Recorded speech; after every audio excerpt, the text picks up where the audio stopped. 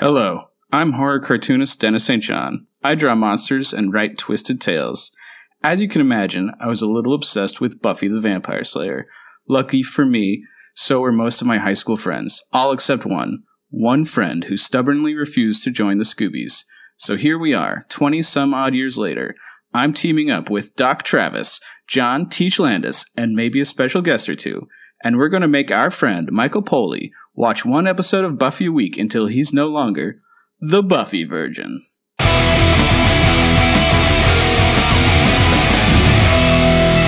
Hey everybody, welcome back to Buffy Virgin. This is our very first truly international episode as our friend Lando is back and broadcasting all the way from across the pond. That's right. I'm here. You can tell my backdrop is a little different. This is my first podcast from here in the UK. First of many. We're so happy to have you back. We're so happy you're there. So let's get rolling. I'm your host, Dennis St. John. We're joined by modern pop culture expert, Travis. I watch modern TV. Yes, that's me. And as always, by the Virgin. Hi, my name is Michael. I've only seen up to Goodbye, Iowa. I don't know what number it is anymore. All right, so we'll start this week with reactions. Audience reactions. At Dingo Action on Twitter liked my recommendation of Dead Like Me. Gives it 2 thumbs up. Silver Spike over on YouTube says, nobody liked In the Dark, even with that superb Spike rooftop dialogue and Sense and Sensitivity. That's a right hoot. DB always plays goofy comedy Angel really, really well. Season 1 of Angel was never my fave, really. I felt like Buffy, it got better and more complex as the seasons moved on. And Sag9 says, those summaries were great. One sentence summaries? Is these we're talking about the Angel season? I feel like we should really just stick to one sentence summaries for the Buffy podcast. Maybe I'll try that when it's my turn to do a summary. I like that idea. Well, we have a 30-second one for this episode. So, let's listen to it now. It's summary time. The summary. A high school in America suddenly explodes. Was it a gas leak?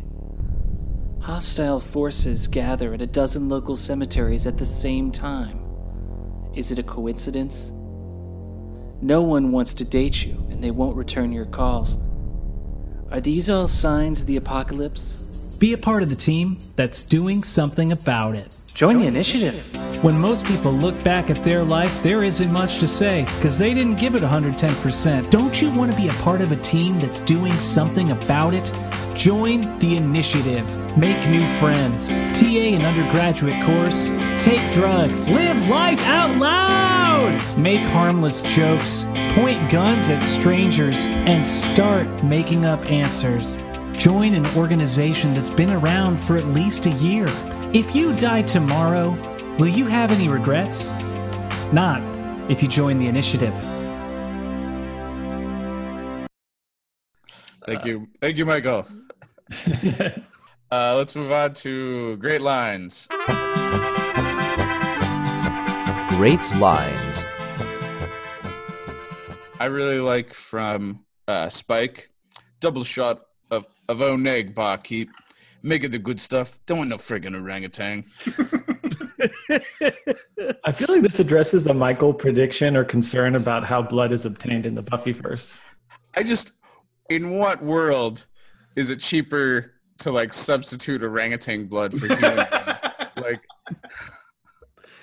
It's just the psychological premise that human blood, there's a moral attached to it, and then you can drink anything as long as it's not human blood. Orangutan blood is so close to human that you an undiscerning vampire might not know the difference. So I got orangutans would be so much harder to get. Yeah. It's an endangered species almost. I know a vet at the Sunnydale Zoo. I get orangutan blood on the cheap. Somebody Actually, that's not too far-fetched because we know the vets at the Sunnydale Zoo are pretty corrupt. Yeah, there's like, I got these orangutans just to do this cult sacrifice that didn't work. So you can have their carcasses, you know. I feel like it'd be easy to get wolf blood. It seems like that. But it doesn't. You can taste the difference between wolf and human. Maybe orangutan confuses you. I think it's the difference between bacon and Canadian bacon, right? Or So my favorite line here, it's when Riley's like, "That's Hostile 17," and Spike says, "No, I'm just a friend of Xander's. Bugger it, I'm your guy." Yeah. No attempt to dissemble, just like fully caught. Love it. And they use that joke again. It's the same joke. Yeah. And it was just as funny the second time. I mean, it's not in the same episode, thankfully, but it is a straight up callback. I enjoyed Spike as well in the same scene when he's like heading out and he's like, by the by, if you're trying to kill her, big double thumbs up. That's great. And that's, yeah, it's always fun to see something. I recognize that more as a GIF now than like really from the show. So it's fun to see like, oh, that famous GIF.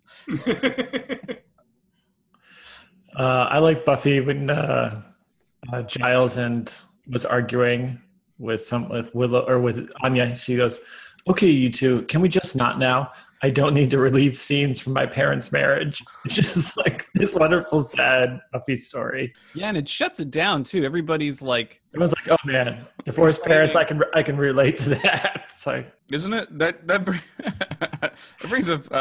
I've never really thought about it. It's unusual that Buffy's like the only person in her crew that has divorced parents, right? that is true. well, you need to have at least one for it to be a 90s show. Yeah. It was my experience in the 90s that I was the unusual one with parents who weren't divorced. It was like it's a 3 to 4. It's a 3 to 1 on the podcast. Yeah. All right. Let's move on to the kill count. The kill count.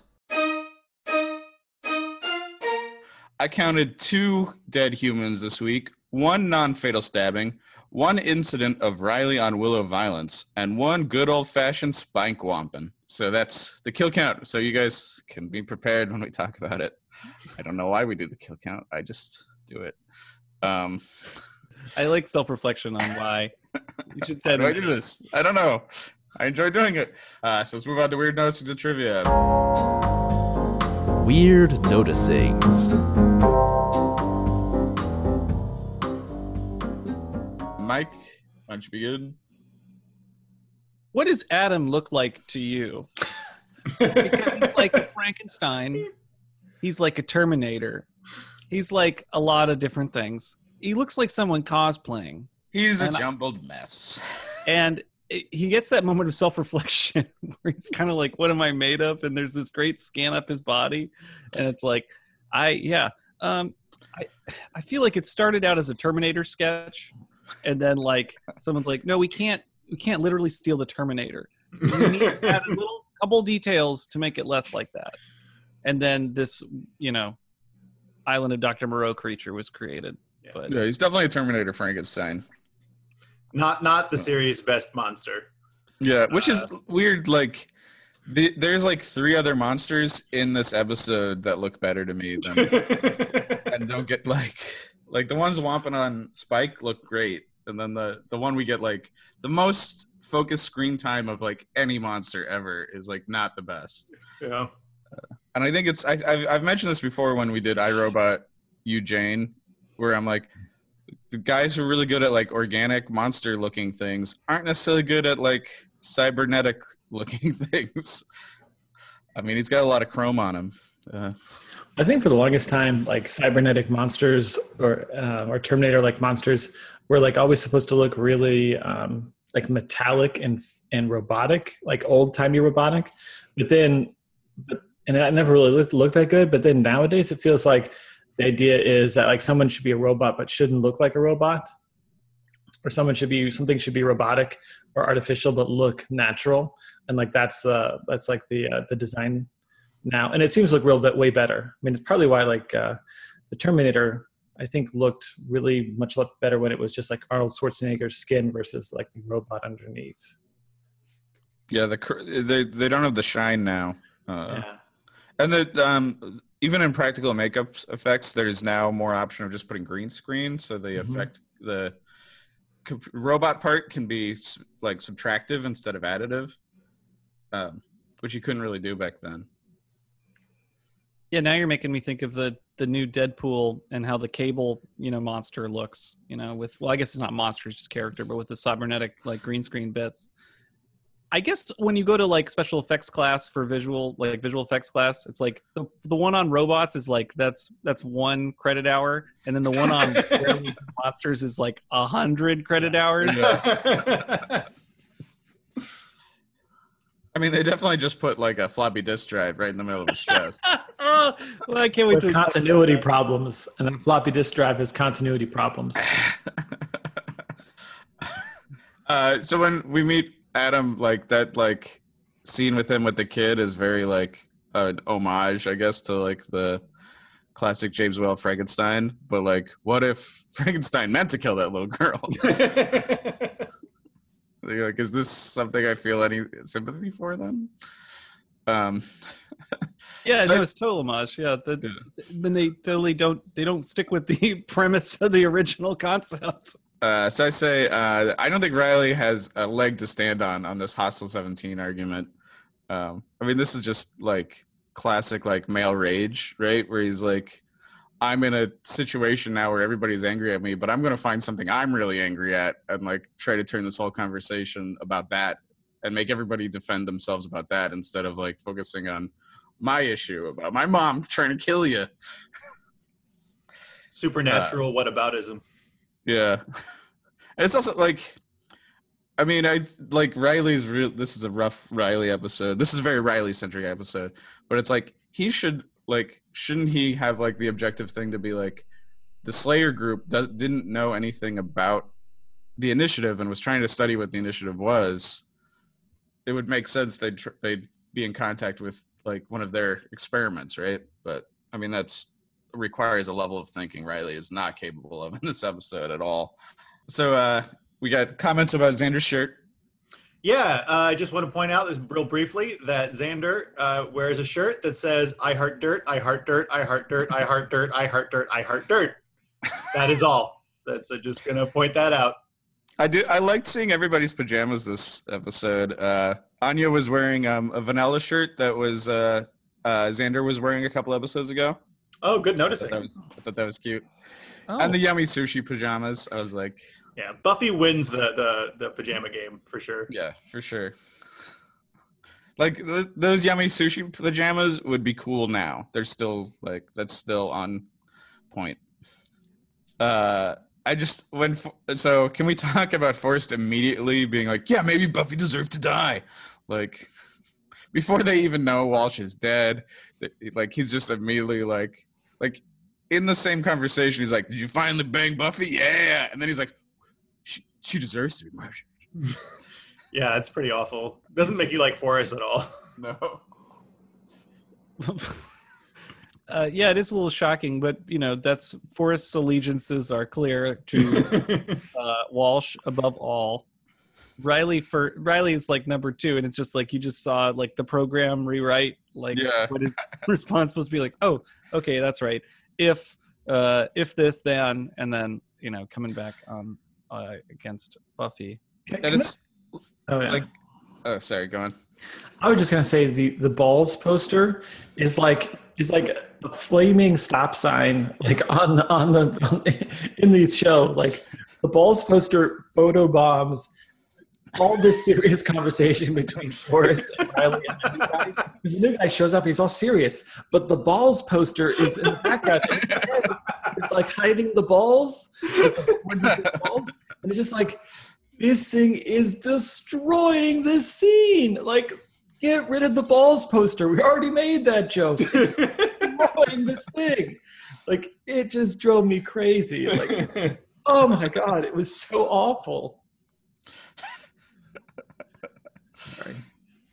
No, don't apologize. That's a great point. I dare you to go back and rewatch that scene and just like all I could say was balls. Yeah, Set so like Spike's set up in a mausoleum, which by the way, the initiative just goes into. They're not even looking for him. They just go into the first place they think of, and it's apparently Spike's mausoleum. But aside from that, Spike, I just want to point out, like, has a TV set up. So Mike has a prediction that Spike will get set up with a fridge for his blood, and Spike does not have that. He does have a TV. You can see like an orange extension cord, and you're like, where is that going? And for a minute, I was thinking like maybe it goes to like the KFC down the block, and he's like got a guy to plug it in for him. But actually, if you look in the document at the bottom, there's a freeze frame. You can see between Forrest's legs there. He doesn't. Oh, is that a generator? He has a gas generator. Oh wow. Which he must know makes a fair amount of noise, and he must have turned it off because the TV was born. He must have turned it off like right before the initiative came. That's funny. Good eyes, John. I didn't. I noticed the extension cord. I didn't notice the Jenny. We already don't like Forrest from the previous scene, I guess. But then when he smashes Spike's TV, what a dick! Yeah. Well, it's also like to modernize like this like random home invasion of any crypt feels very like Ice to me. And it's sure. Immediately builds sympathies for all monsters over the initiative, right? Yeah, you really feel bad for Spike in this episode. Yeah. It's like, well, ICE or the SS, you know? Yeah. Same diff, right?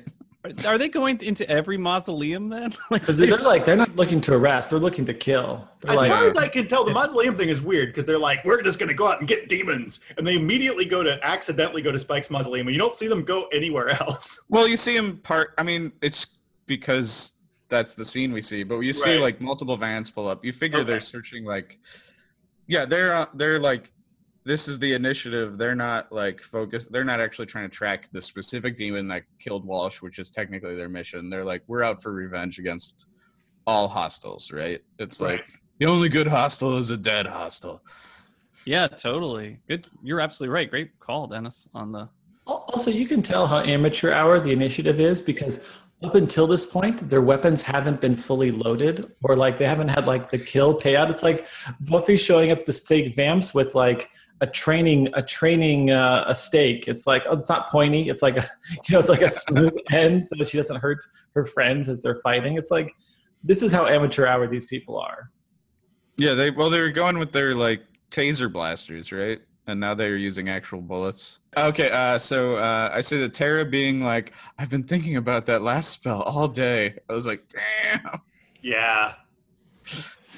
I can't believe, like, large segments of the audience when this were airing didn't pick up on the subtext, on this fucking text. Yeah. Boy, they just really like magicking. They magic all night long. Yep, they are in like it's happening. Can I ask a question about that spell? Like, what is the spell they're trying to cast together? It's like Google Maps for demons. Okay. But it doesn't work because Tara decides not to participate, which is interesting at the last minute. Which I feel should prompt a prediction from Mike. I think it should. Mm-hmm. Oh. Because it's like a mystery. It's like the only real mystery here. Yeah, and it's it's the only thing we've ever seen Tara like not totally go in with Willow with is this demon location spell. What's that about? Oh, Tara's a good witch. Willow's a bad witch. Oh my god! All right, I'll word that into a prediction later. Mike, I like this little ranking quiz you got. Oh, gosh. Please rank the quality of sleep you would get from the following: an inflatable chair, a beanbag, or the floor. The fact that Giles is sleeping in an inflatable chair is like that. I know, and I think we're probably out of order or whatever, but like, that's crazy. That's like the worst. Yeah. I've slept in an inflatable thing, I think, in my life, probably at a sleepover in high school. So it totally fits. Like, oh, I know what that feeling is like. Like, that is the worst sleep you can get. You are better off on the floor. And I don't know. I don't know why that struck me so much about that scene. And Well, then he's their elder. They should be sacrificing for him. He's like their dad. Yeah, I mean, I get they're all in hiding and stuff. I feel like Giles, very reasonably as an adult, could be like, I'm just going to get a hotel room. Yeah, why doesn't he do that? I also or buy an inflatable mattress at Walmart on the way over. Yeah, their whole hiding situation doesn't make any sense. Where they're like, we can't hide at Willow's, which is Buffy's, or we can hide at Xander's. I think they're talking about Willow's parents' house, which would also be a no-go because they'd have to explain all the things. But it would have fulfilled Mike's prediction that they would go back to Willow's. Didn't he make a prediction about that? Maybe did they go back to Willow's house at some point? I don't think so. There's a prediction we'll never see Willow's mom again. Okay. You know what? This led me down this thought, which I should have brought up last week, I guess. But it's they had to have done research on Buffy for her to get the security clearance. And I was like, what insane shit would they have been okay, you were expelled from one school, expelled from the other school. You've got 3 murder investigations on your sheet. Yeah, we'll totally give you security clearance for this government installation. So while they're at the sleepover, Xander hurries to turn on the television, and it sounds like, so when Adam talks to the kid earlier, it sounds like that kid got killed. Is that true, or am I? Yeah. Or was this a Killed and mutilated, yeah. Yeah, skewered and mutilated. That was really shocking. And Adam calls it out later. He's looking inside the kid for information or whatever the fucking thing he's doing. That was kind of shocking to me that they would kill a kid, but they haven't killed a kid in a while. That's all. That's true. Even the possibility of a kid dying, led to the crazy, I knew he was going to bring up that freaking Buffy episode. He loves that episode from season 3 with the gingerbread children. Doesn't everybody love that episode? Not as much as you, I don't think. You really love that episode. I feel like you need to put that down as your favorite episode of Buffy, to be honest. It makes sense to bring it up a lot on a first watch because, first of all, Amy's still a rat because of that episode, and we see Amy all the time now as a rat. So it makes sense it would come up. I think of the Anointed One. Not that I like the Anointed One, but that's the kid who died. They had the similar 90s kid hair, right? Yeah, and Spike killed him, and we're like Spike now. Oh right, yeah. Well, we liked him that he killed the Anointed One that one time. That was pretty great.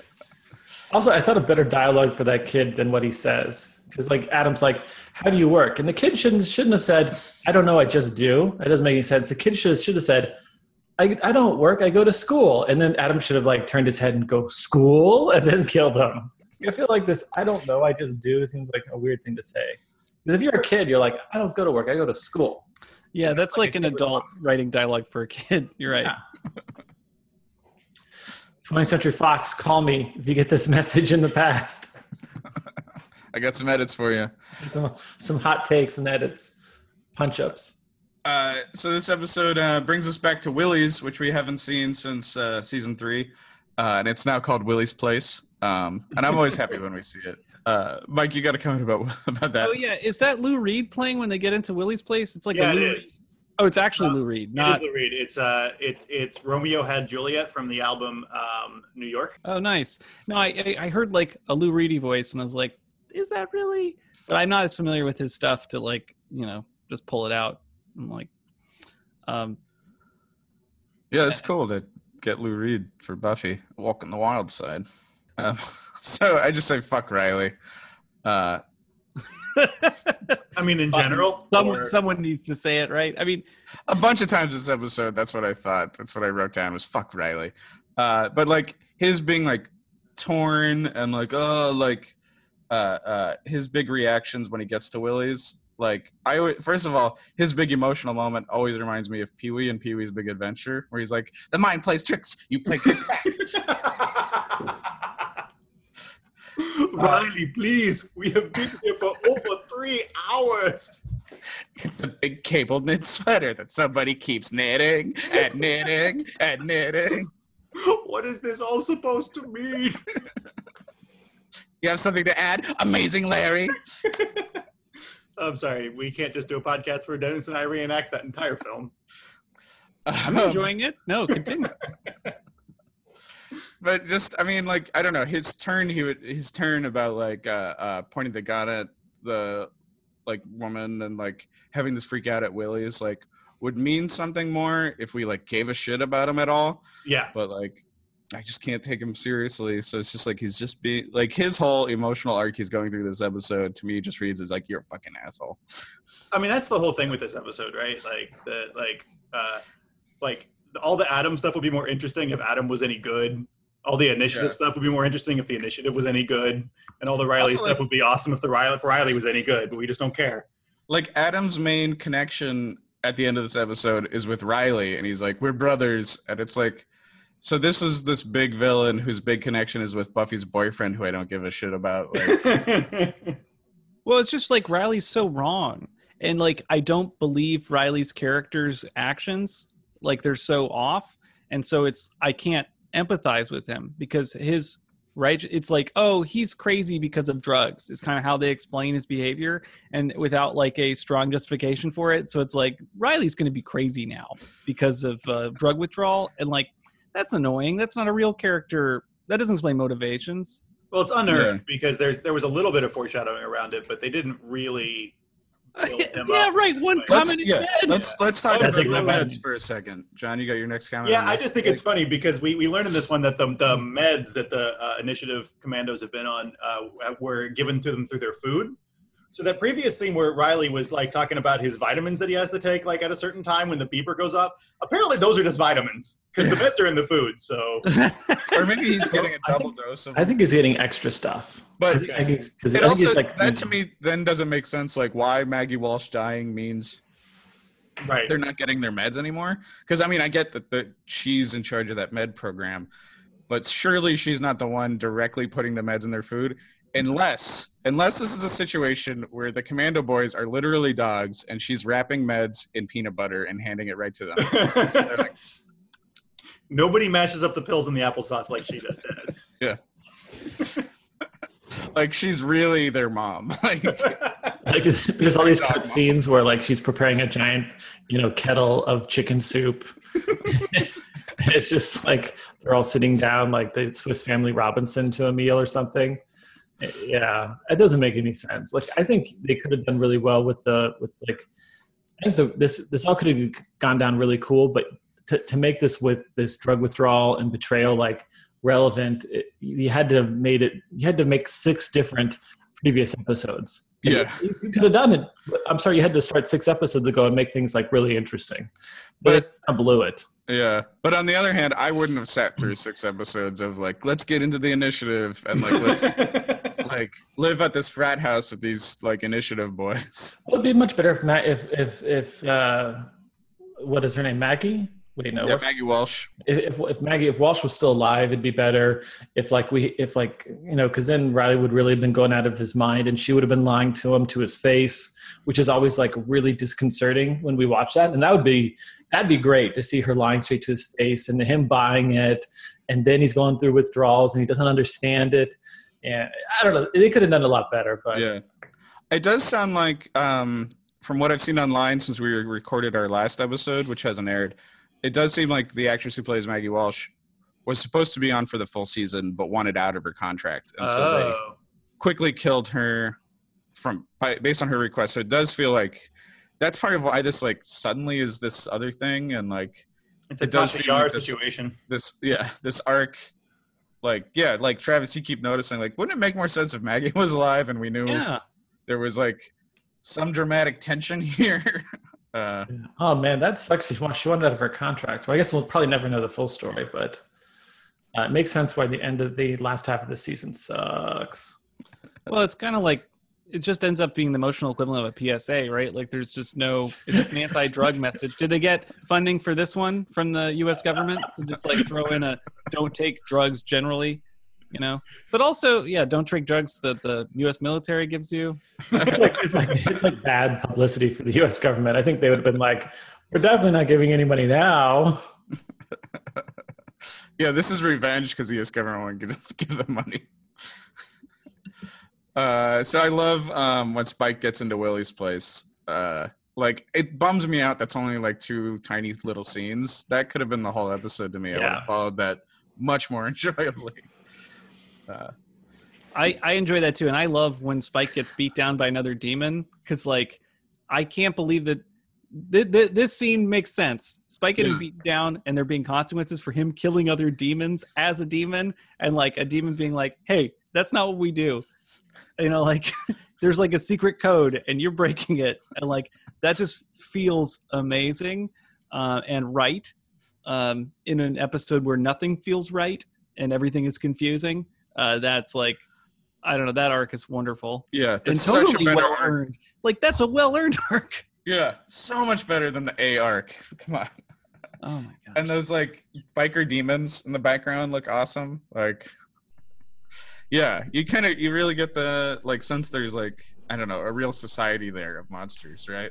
That would have been such a more interesting story to follow, of like Spike betraying like demons in general, and then having to like I imagine like Spike getting invited to a demon function, like a party or some kind of gathering, and he goes and people are like, "Hey, you're not invited, you're shunned from here," and he's like, "Oh, come on, mate," or whatever, and like goes to the party anyway, and then the party turns on him, and then Buffy having to save him and him killing all these demons or something. Like that would be a really fun scene, but instead, anyway, it's just like your mind's like, "Oh shit, that's a great idea." It also just occurred to me, like, this is the first episode we find out for sure Willie's a human. Like, Buffy, like, you know, which really says something about Willie's place, right? That, like, these demons hang out here and don't eat him. Like, they bully him. Obviously, he's bullied. But, like, mostly he's bullied by the Slayer. Yeah, they're such terrible interrogators. Again, they prove it. Like, they rule with violence. Like, this disappoints me about the Slayers the most, is, like, how they treat Willie. Like, everybody can abuse Willie. Like, even Xander can abuse Willie. Like, yeah, the demons have the demons don't, right? They live in harmony with this guy because he's their barkeep. No, the Slayers just operate. If they have any moral high ground over someone, they're like, we can fuck with that person. They're nothing. Let's go burn our this week's allotments of moral authority at Willie's. Like, Buffy, all right, remember you can punch him like 2 or 3 times, but if you go beyond that, we don't have the moral authority for this week's episode. Right. And like that's so fucked up, but it's cool. But then when Riley pulls a gun on someone, it's not. Like, that's insane. Oh, what? We just beat up the bartender, and you're gonna pull a gun? Taking it too far, Riley. Like some random person too, like someone who's leaving. So, like, this amount of violence was too much for me, and I'm a demon at a demon bar, so I gotta go. And it's like, you know. Yeah, that's when the Riley character completely breaks. And I know it's like, fuck Riley, but when that's like the moment when he pulls a gun on this random woman leaving bar who might be a human, might be a vampire. It's like, that's when you're like, oh, okay, Riley's, I've just clicked off this character. This one is, you know, the show's gonna kill him off. They've decided he's morally reprehensible and unredeemable. I mean, I think it's when he shoves Willow. That's the real. That is you hurt Willow, you son of a bitch. And you don't go back from that. No character comes back from hurting Willow. You're fucking dead to us, Riley. Oh, right. You can abuse Buffy. That's fine. But Willow, don't touch Willow. I feel like you're joking, but... I'm not joking. I mean, Angel, clearly, Giles, Xander... Everybody fucks with Buffy, but don't mess with Willow.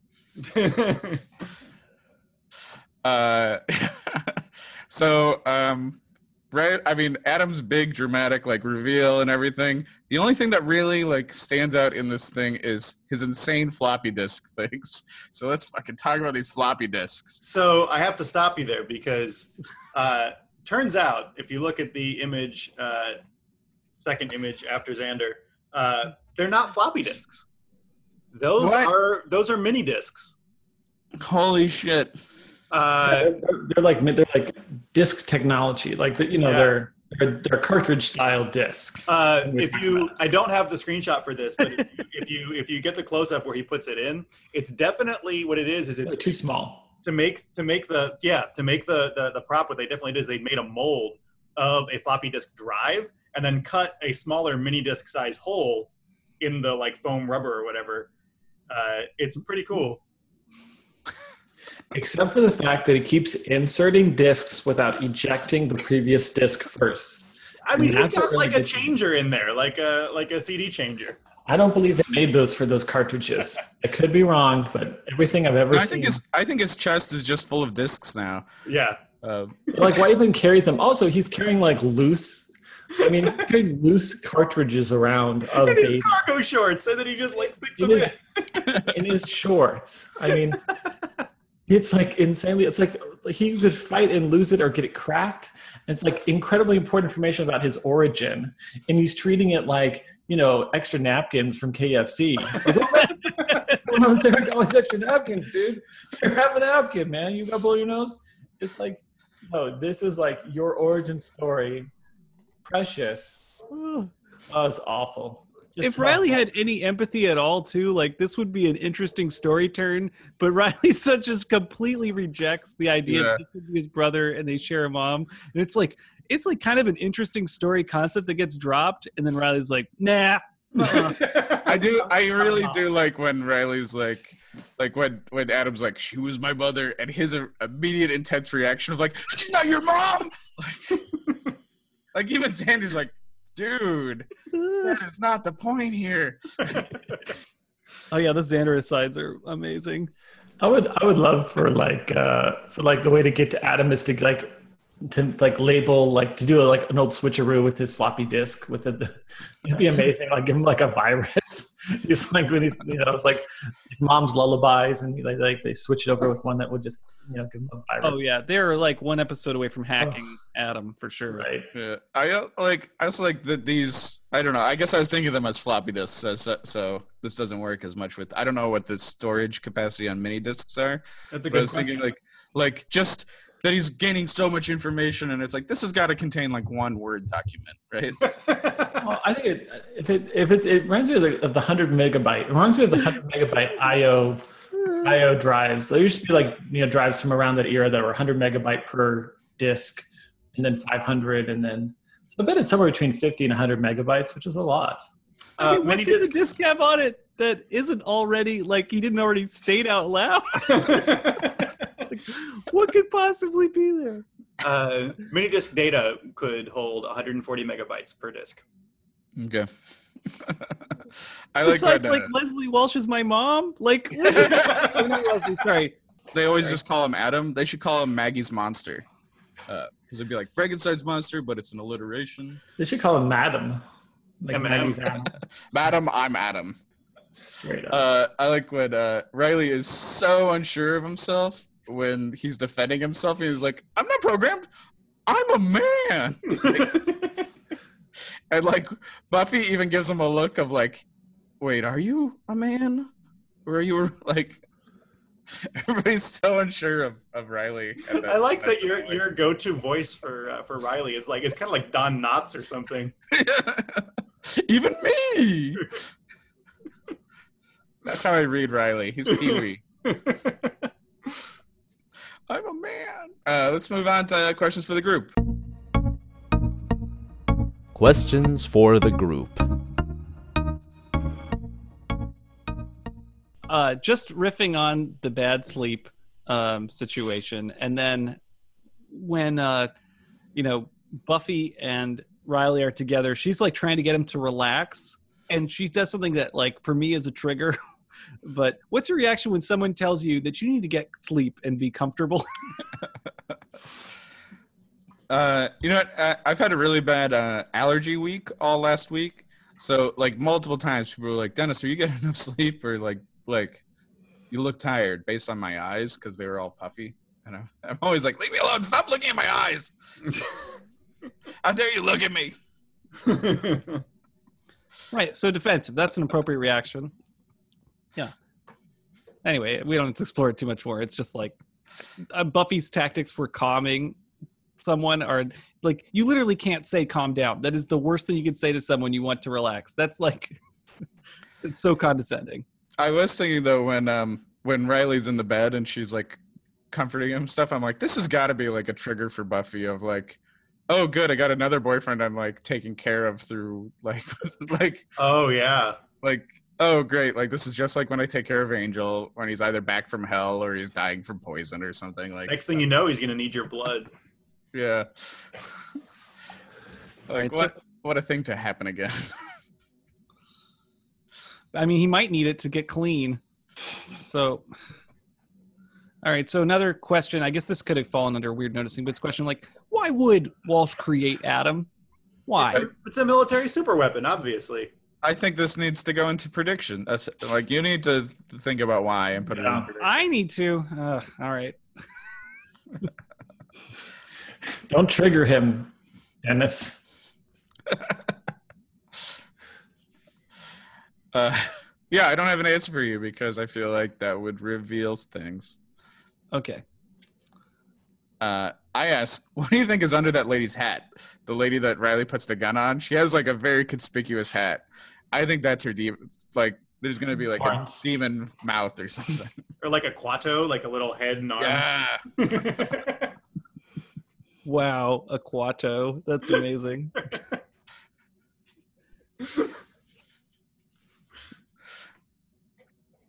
And then I also asked, do you think Adam's body digests floppy disks, which I now mean mini disks? Yes, Well, I think he poops out USB drives on the other end. That's time breaking. He's advanced technology. This is where new technology comes from old technology digesting it. How does Adam get energy? Does he have to like plug in somewhere? Oh, that's a good question. He's gonna jack in. Checked in. Oh yeah, what would happen if Moloch like was inside the computer inside Adam? That would be an interesting callback, at least. Like that would be at least be like interesting. You'd be like, I'm being corrupted By the corruptor. He could download a demon. It seems like if Spike or someone were operating in this world, like some master vampire, they could be like figuring out how to get Adam on their side and like by downloading or uploading a demon into him, Yeah. which would be amazing, dumb technology. I wonder if Moloch is like archived on the Wayback Machine. John, don't download it. You got to know the very specific GeoCities slot. Yeah, only use that church computer. Don't.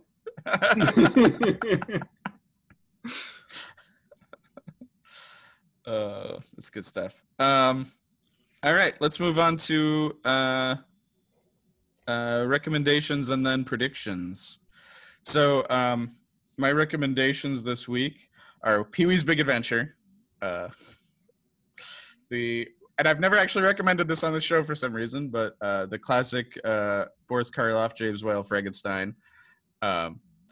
Office Space, because I was trying to think of something with floppy disks, and that has a dramatic, like, gangster rap floppy disk scene. And I've been wondering when to recommend this, but the Watcher series, based on the Dean Koontz novel. So it's like there's 4 Watcher movies. But they all take place like they're all basically remakes of themselves. But it's like this thing of like the government created this monster that sometimes looks like a baboon and sometimes looks like the Predator, depending on the episode. But the thing that's consistent with the series is that it's like psychically linked to this super intelligent golden retriever that befriends like either a kid or like a human or like another adult, and the dog reveals it's intelligent in everyone by like typing on a computer by holding like a pencil in his mouth, and it's really funny. The first one has like Corey Haim in it, and the 4th one has Mark Hamill. And like number 3 is a Predator ripoff. They're this bonkers series, but they remind me of The Initiative. I mean, Dean Koontz is, I think everybody knows about Dean Koontz. He's the poor man's Stephen King. But the series is really funny. I binged it with my friend Ian Richardson, who someday should come on this podcast because he's a big horror guy. but he introduced me to the Watcher series. So those are my recs. And now I'm excited about predictions. We didn't do predictions last week because John was in transit.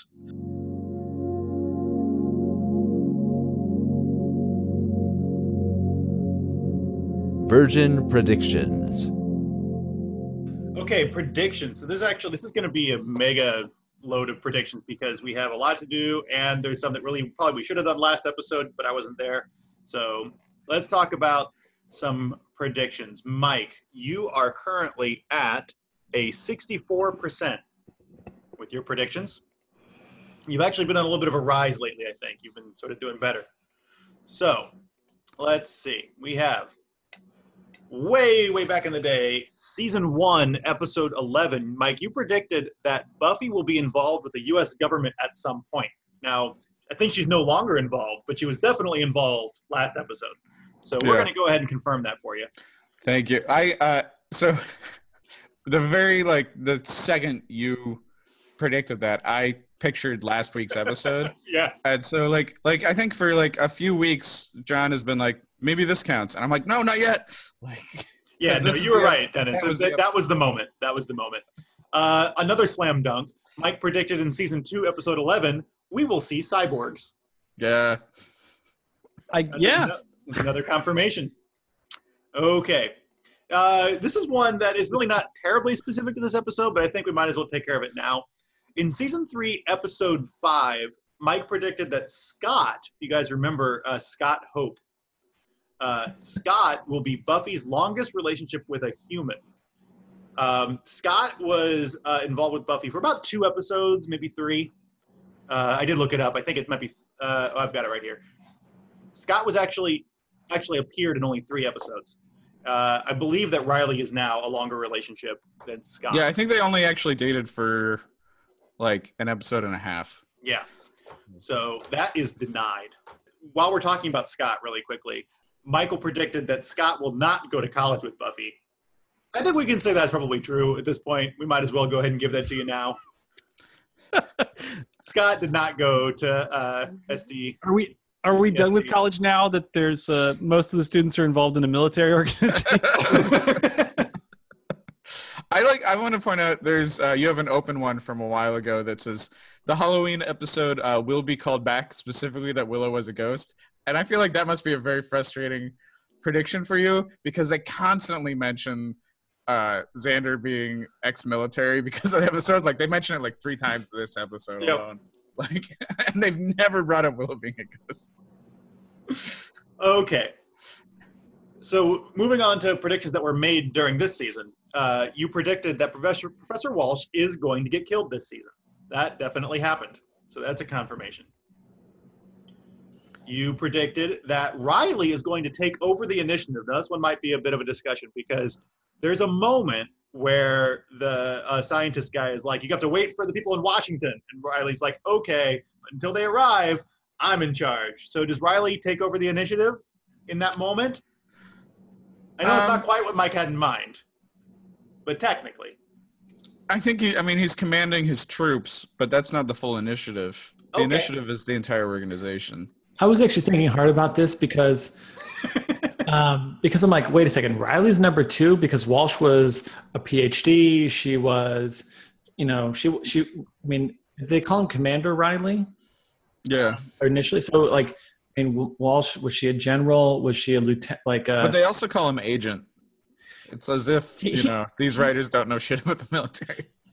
He technically is in charge of the initiative military aspect, but not the scientific aspect. He is technically in charge of more than I would have expected, I'll admit. Yeah. He's in charge of the military ops rather than the tech ops. I'm going to go ahead and say we need more information. Well, we can come back to that maybe at the end of the season and talk about it. Okay. Season 4, episode 7, again. Mike predicted that Professor Walsh is not going to lecture about monsters during her class. Well, she's dead now. So I'm going to go ahead and say that doesn't happen. That is confirmed. Right. That was mostly about the dichotomy of her 2 different lives. But yes. Yeah, I was frustrated when you said that you specified in class because like last time we talked about monsters. Oh yeah, she does give a monster lecture Yeah. But to But soldiers. but you were very specific. I think you even were like, it doesn't count if it's inside the initiative. Okay, season 4, episode 11. Mike predicts that Professor Walsh will be the main focus on a season 4 episode. So I think if there was one where she was the main focus, it would have been last episode. Do you guys think that counts? Yeah. I mean, because we're getting like her alone. Yeah. There's a lot of like her watching Yeah. Buffy by herself. Walsh and Giles. Wiles, that's their couple name. Walsh and Giles will kiss this season. That did not happen because she's dead. I think you skipped one that Giles's house will not need to be repaired. Oh, yeah, that's right. That You're door right. is fixed. The door, you're right. So that's confirmed. You're right. Good call. For episode 12, Mike predicted that Giles' house will not need to be repaired after Monster Giles tore it up. Yeah. I'm glad that one paid off, but they're never going to kiss. They were probably supposed to. I bet if we can listen to some director's commentary or writer's commentary before she left the show now, since that's an exciting revelation. But Right. Mike predicted that Spike will buy a fridge for his blood, but it's unclear how he will get power. I mean, it's clear now how he's getting power, but we don't know yet if he's going to have a fridge for his blood. We're going to leave that open. Mike predicted Oz was the creature in room 314, which I feel bad about because I feel like we led him to that in some way, which I didn't mean to, but that's denied. I think that's all of the predictions to deal with. It was a lot. So let's see, you were at 64. You are now at a 64.375. So big difference in your score there, Mike. so different. It would have been amazing if Oz was in that room. I obviously like that better than Adam, since nobody really cares for Adam. No one does. Even his brother turned against him. Okay, new predictions, Mike. Adam survives this past episode. So he's going to be, we know he's going to be around a little bit longer. I think Adam will get hacked. It's dumb, but that disk setup, the disk drive slot is a weird one. I predict Riley is going to die saving Buffy. I don't want to say what episode because I don't know which episode it's going to happen in, but Riley will die saving Buffy. I'm sure if I looked at the episode list, there's one called like Sacrifice or something like that. Tara will be revealed as a good witch at some point. She's going to be called out as a good witch. I mean, revealed sounds like is dramatic, so maybe that's the wrong phrasing. Tara is a... Say she is a good witch. Yeah, but someone's going to call it out specifically that she's the good witch, and that Identified? Willow... Is that the verb you're looking for? Yeah, will be identified as a good witch. Willow will be identified as a bad witch, like a evil witch. And Willow will try to get Tara to perform evil magic, and that's when that division will happen. But I don't want to say the whole thing. I just say Willow will try to get Tara to perform evil magic. So we kind of saw that happen a little bit, but I think you guys leaned in a little bit into the roles and how that's going to play out. And You're reading off your eyes, yes. Yeah, The emotions in the room. You have predictions from last week also that we should get into the doc, right? Yeah, I had a prediction that Walsh's body will be incorporated into a monster. All right, let's move on to themes and deep stuff. So I say, what is up with Riley's very strong reaction to Adam calling Walsh mother? I was at an art auction last night, and I was talking to somebody about Buffy, because what else am I going to talk about in my life except Buffy? And I was trying to describe this episode, and they were like, she was like, is this very edible? I was like, maybe it's edible. I don't know. I thought you said edible. Is it? And she's like, are you on an edible right now? And I was like, that's a good question for the group. I mean, it's not in the strictest sense of like, it's killing your mom. I don't know. But it's some weird shit going on with these brothers. Yeah. I think we can go ahead and say it's mommy issues. For sure, mommy issues. Yeah. Can we just do the basics of it? It's because just to state it out loud, right? So like Walsh creates Adam with assistance of some kind from the monsters that Riley gathers, right? Yeah, and from like presumably the corpse of another soldier that we've never met. Right. So they say there's human parts in them overtly. Are there specific identifiable monsters? Well, the I feel like Polgara that- demon is the only thing we know. Okay, so it's like kind of a random assortment of parts. It doesn't feel like parts have been chosen to reflect certain skills or talents or anything like that. It does feel kind of random, Yeah. but it's a more human face for sure versus a demon face. Walsh controls Riley through drugs, and then also, but she has dual role, also both the professor, you know, where he's a TA, her assistant, and then also another role where he's a soldier and her assistant. But it doesn't seem like he's that. It's hard to see his rank, and I think we've rented that prediction. It's hard to see where he is as to her in it, but it's definitely like she's in a maternal role, a guiding role for him, both in his soldier life and in his educational life, his academic life. Well, he calls her mom at one point. Yeah. Why does he call her mom? Is it under duress or just No. It's like when their beepers go off, he's like, "Mother wants us." Yeah. Last episode.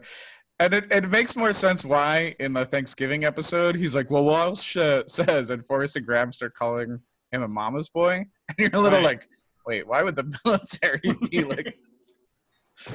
Because like I don't see any other military characters involved in the professorial, the academic relationship, right? It's almost like when we go to the initiative, there's a fresh set of characters with the exception of Riley. I've predicted before because I noticed one of the like doctors had like a frat bracelet kind of thing. I was like, I think this whole like institute is run by people with like within the college. But that's just my like weird noticing. Right. I'm not trying to make this just weird noticings. I'm trying to dig into the Oedipal thing, like what the relationship is. I mean, it's definitely like there's this academic maternal thing, like he's receiving all his instruction from her. We've never met Riley's real parents. I mean, there's definitely like there's a lot of foster parenting in Buffy generally, because Buffy has a foster dad as Giles, you know, which is called explicitly in this season. Walsh is clearly the like a maternal foster mom to Riley, and then she literally created, not, you know, through reproduction, but like through science, created Adam. I think it's just, it feels a little broken, right? It's not super on the nose. It's like super, and there's a lot of ambiguity to it. And maybe because it's creepy to dig into that kind of relationship, but like Walsh doesn't call Riley son, her son, right? That's something like Adam kind of reveals, or does she? Not out loud, apparently, yeah. In her diaries on her mini disc that go into your pecs. Yeah. I don't know how she obviously has complicated feelings about Riley because she watches him have sex and then gets jealous of the character. Right. So she wants sex from Riley, right? Because that's where this would go, right? I think so. It's implied, not that strongly. And she wants to kill his lover so she can have more control over him, right? Because Buffy's a distraction and she's very quick to do it, and it's not like the military reasons like lost, even though everyone kind of follows suit, like yeah she's too curious, but it's clearly, you know, in this interpretation it's more about her relationship with Riley that she would want to kill her for, right? Yeah. Well, and even I think last episode she's even like, this will bring Riley more in line, right? It's like I mean, the Oedipal thing is kind of weird too, because it's always like, does the Oedipal story make sense to you? Is that like, you know, I know Freud loves it, but it's like, is that a basic human story? Is the Oedipal story? I mean, it's in Bill and Ted, so. And Back to the Future. It's in both those films. So yeah, I think this is totally an Oedipal story. It totally is. It's like a little bit gray in places, but like it's absolutely, there's a reading there. Yeah, and it's also the thing of like, there's no father, so it's not like I kill my father to have sex with my mom. It's like my mom kills my girlfriend to have sex with me. Yeah. But it's just so much control, you know, over. Yeah. I mean, Riley's like the most controlled figure in his life, you know. No wonder he's so crazy trying to like just approach Buffy in retrospect now, just to be like, hi, hey, this is what normal people say. Cause I don't know. Cause my mom didn't tell me what to do in this situation. So peculiar. He's so underdeveloped sexually, you know, like he's so sexually immature because he gets all the love he needs from his mom.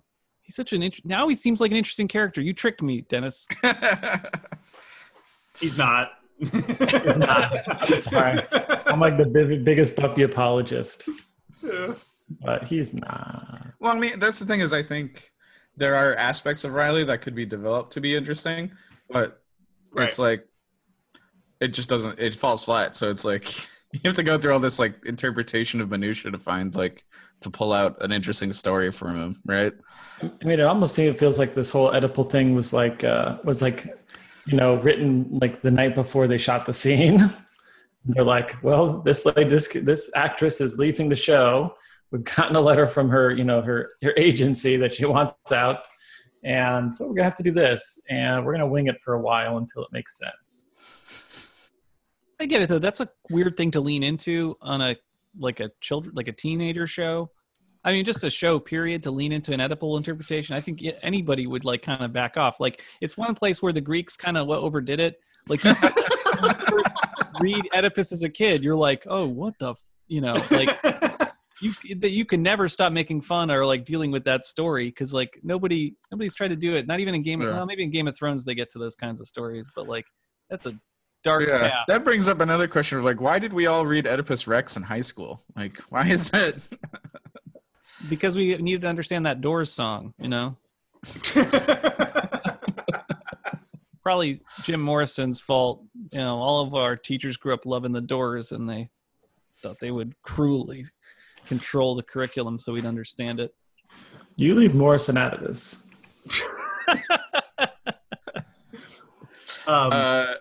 John, you gotta. Why don't we move on to yours? Yeah, I mean, it's a bit of a reach, but I do think there's something kind of interesting going on with Riley. That what's happening is like he's reassessing his moral universe. So he used to live in a pretty black and white world where he knew like who the good guys were and he knew what his job was, but that is being pulled away from him where he has to suddenly reassess and like, oh, maybe Professor Walsh is bad. Maybe the whole initiative is bad. Maybe America is bad. Like he doesn't even know where it stops. And he says a couple things to that effect. But I think it's interesting that, and I think that happens to a lot of people around that age, that whatever it is, that your religion or your country or something that you took for granted, you realize is morally questionable. And the way that Riley reacts to it, partly because of the drug thing, but like I think it's also the way a lot of people react to it is they just get aggressive and start throwing blame every which direction. Like it's not like he doubles down on like the way Forrest does and like doubles down on like I'm going to be the initiative guy and fuck Buffy, she should die, or doubles down on Buffy and says screw the initiative. He just he blames everybody whenever whoever's in front of his face he's angry at. Yeah, and I feel like that's a real thing that happens to people when they're not sure morally, like when they don't know what's right. They just get angry. That reminds me of the plot to Rambo, the first Rambo even. Yeah. That seems to be where Riley could fit in. But yeah, it's the moral reassessment. Stop it. You're making Riley interesting. I mean, again, these are ideas that would be interesting if Riley was interesting. I mean, that's I almost was like, we shouldn't even do a themes and deep for this episode because it's a Riley episode. But it's like, this is like, I mean, that's what you got to do if you're like this. Riley is the center of this episode. And so we got to like pull out from the ether and figure this stuff out. Yeah, it's definitely like a moral crisis for him in so many ways. Like everything breaks down for Riley in this episode. Like his relationship with the initiative breaks down because he loves Buffy and thinks that killing her would be bad. His relationship with Walsh is completely destroyed because she's dead. And he doesn't have someone to turn to get advice or information about how to deal with any of this. The relationship with Buffy, falls apart also because of him rejecting Willow. There's a relationship with Scooby Gang. Gosh, so it's like his work relationship, his professional relationship, because those are all tied up in Walsh. Like he loses that. He has no center, no place to exist. Doesn't even have a place to be, really. Yeah. And it's interesting because if Riley was the character from the beginning of the series that we met, who was an actual TA of psychology, right? Yeah, psychology. Like that would be a character who's maybe more mentally prepared to deal with this, but since he's actually just the military guy who is unprepared to ask questions, like he's so unprepared for it. Like can't. It's like this weird usually when we learn more about a character, they become more complex. When we learned more about Riley, he became simpler. Yeah. Yeah, that's not wrong. So I just say that I think this season has been doing a lot more of these two-parter / cliffhangers, and it's moving more from the single episode storytelling to this longer form, and it's part of why I think the show peaks at season 3. It is like Goodbye Iowa and the Iron Team are hard to tell apart from each other when you think back at them. Like those episodes blur together. There's not a, and it happens a lot this season where like everything starts to blur in ways that the show hadn't before. Yeah. So I just find that to be a bit of a bummer. Yeah, I miss Monster of the Week too. All right. Does anyone else have anything to add?